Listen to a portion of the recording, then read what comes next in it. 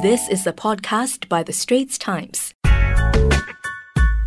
And now it's time for our regular sports show, Game of Two Halves, every Monday at 5:15, where we host the sports podcasters from The Straits Times. I'm Rachel Kelly, standing in for Bernard Lim, and with me are sports correspondent Sazali Abdulaziz and sports reporter Nicole Chia. Hi, guys. Hi. Hi, Rachel. A couple of weeks ago, we discussed the possibility of pay cuts for Singapore Premier League players.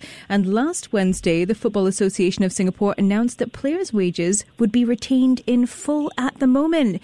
Sazali, you broke the story that the idea was being considered. What's happened since?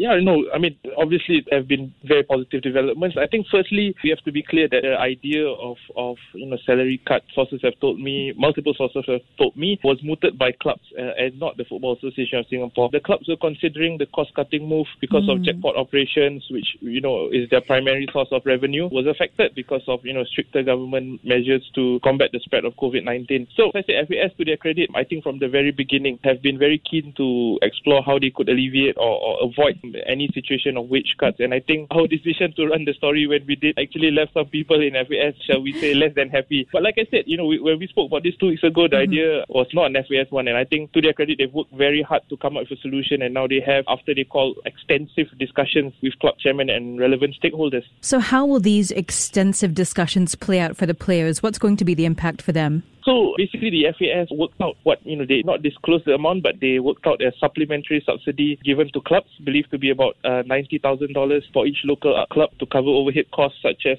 manpower costs. Players naturally have expressed relief and gratitude, and also club chairmen too. I mean, they obviously do not want to take such drastic action and cut their players' salary, but they felt they had to because they were panicking. They had to consider the dollars and cents of operating a club in this climate where there are no games. There's nothing you can do. Basically, everything is at a standstill. In its statement, FAS said wage cuts would be premature and the action would only be short-sighted, reactive. And, like I said, they've also introduced initiatives like online courses for players and coaches to help them be future-ready once the league resumes. So, once again, it's not something exclusive to Singapore. Major clubs and, sports leagues in Europe have also been very antsy about having to consider cost-cutting measures. And it's simply the new reality now. So, kudos to the FAS for really coming out of a sticky and difficult situation with some credit to their name. Sazali, I'm curious. You mentioned 90,000. How far does that 90,000 go? I'm just, in terms of the cost of running a club. That roughly works out to about a month's salary on average for playing staff. And we're talking about what they were looking at was possibly a wage cut of up to 50%, between 30 to 50%. So going by that logic, it could probably tide clubs over for 2 or 3 months. Yeah, I mean, I think it's all-round good news for the clubs and players. Yeah, and talking about good news, you recently wrote about a Singaporean chess player, Kevin Goh, becoming our first chess grandmaster for over 20 years. Can you tell us a little bit more about that? Yeah, Kevin Goh is a CFO, a local firm, and he is our first chess grandmaster since 1999, and only our second local-born grandmaster, which is a bit surprising to me because we are such an academics-driven country. So I had assumed have a lot of higher achievers in a sport like chess, but no. Besides the point, Kevin is a 36-year-old and he was officially bestowed the title of Grandmaster on April 1st, although he technically did it a couple of weeks earlier after he won a game against Myanmar's top player. And there are only about 1,700 players alive and dead who have attained Grandmaster status. So, it's a really, really exclusive club. Yeah, this is a fantastic achievement for him. That's great. And, sounds like Kevin's been busy. So he's our first chess grandmaster. Did you mention he's a CFO? And you also said that he's planning to launch a charity initiative to aid needy families affected by the coronavirus pandemic. How's that gone? When we spoke to him about a couple of weeks ago, or another week and a half ago, when he was just bestowed his new title, he said, he wanted to use, his achievement to sort of aid needy families and individuals. And so what he started was this move called the Chess Against COVID. It's a movement. It's a charity initiative. Sounds catchy. Events. Yeah, well, it is a bit catchy.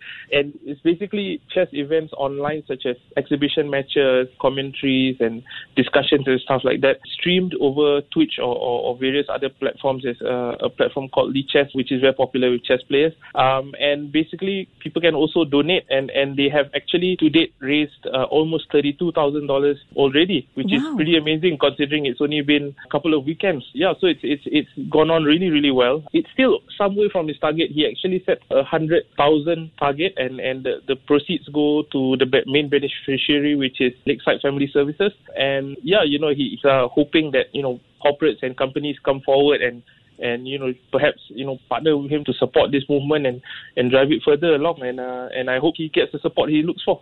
That's a great story, Sazali. Now, if you like the Straits Times Game of Two Halves, you can listen live on Money FM 89.3 from 5:15 every Monday, or you can subscribe to #Game of Two Halves on Apple Podcasts, Google Podcasts, or Spotify, and like us and give us a rating. Back to the second half of our conversation and with SD sports podcasters Sazali and Nicole. Now, last weekend, Minister for Culture, Community and Youth Grace Fu took some time to speak to the local sporting community over Facebook. And she shared about the initiatives available to those whose livelihoods have been affected by COVID-19. And you joined her for the session. How did it go and what did she say? Well, there were some technical issues at the beginning, which is pretty normal, in this day and age where we're all moving digital. But, her message to sportivity was pretty clear. Be creative, diversify skill set, also start thinking ahead to, how businesses will when the circuit breaker measures are relaxed. So, for example, if you're talking about, say, businesses like gyms or fitness studios, there will be maybe slowly planning for gradual increases in class size, working out class timing and schedules, and, just thinking about how that's going to pan out. So, Ms. Fu was basically trying to reassure the community that she's aware of the challenges that they're facing during this period. And she also gave some other advice to people who might be struggling now, which is to consider loans if they can, and if cash flow is tight, to see if mortgage installments can be deferred.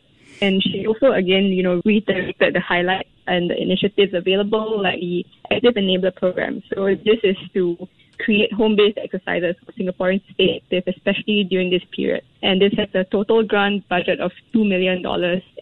This is in addition to, Singapore last month revealing 500 temporary jobs and training opportunities. So you mentioned, challenges for the community. Maybe you can share with us some more examples of how COVID-19's affected some members of the sports community and also sports businesses.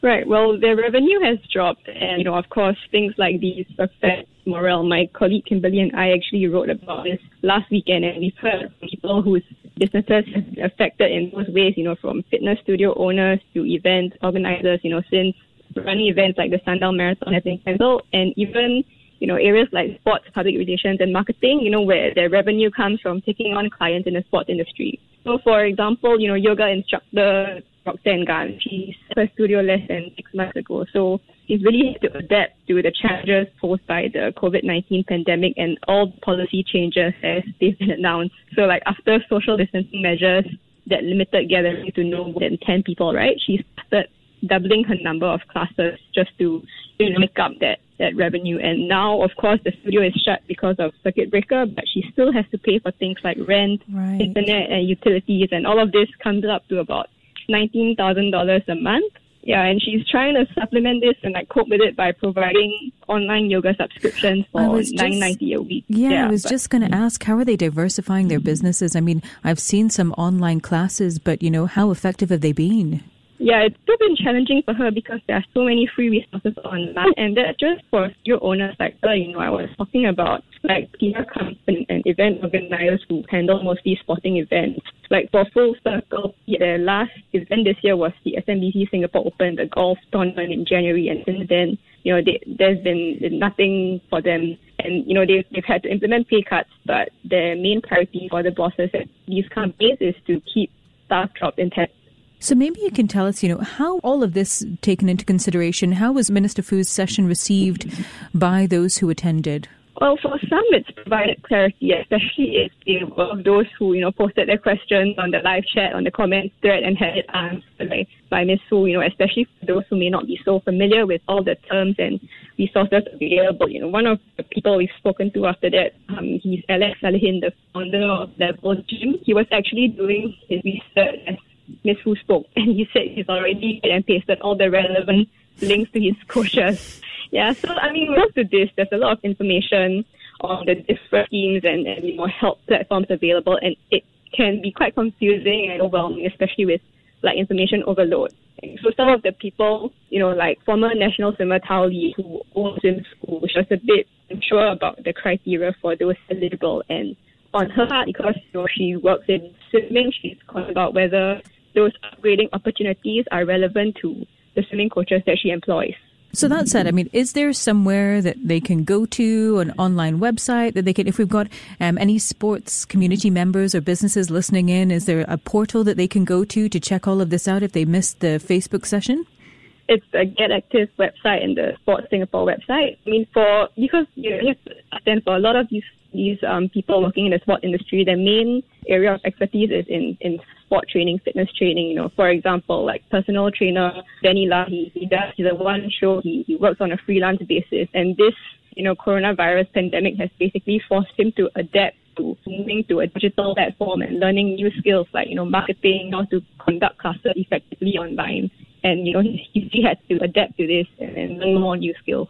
Well, thanks, Nicole. And there goes the final whistle for our sports discussion of the week. We hope you enjoyed listening to us. Great talking to both of you. Thank you, Cezali and Nicole. Thank you. Welcome. Thank you, Rachel. Bye. That was an SPH podcast by The Straits Times. Find us on Spotify, Apple or Google Podcasts, or streaming on Google Home. Do feedback to us at podcast@sph.com.sg. You can also check out more podcasts on various topics at The Straits Times, The Business Times and Money FM 89.3.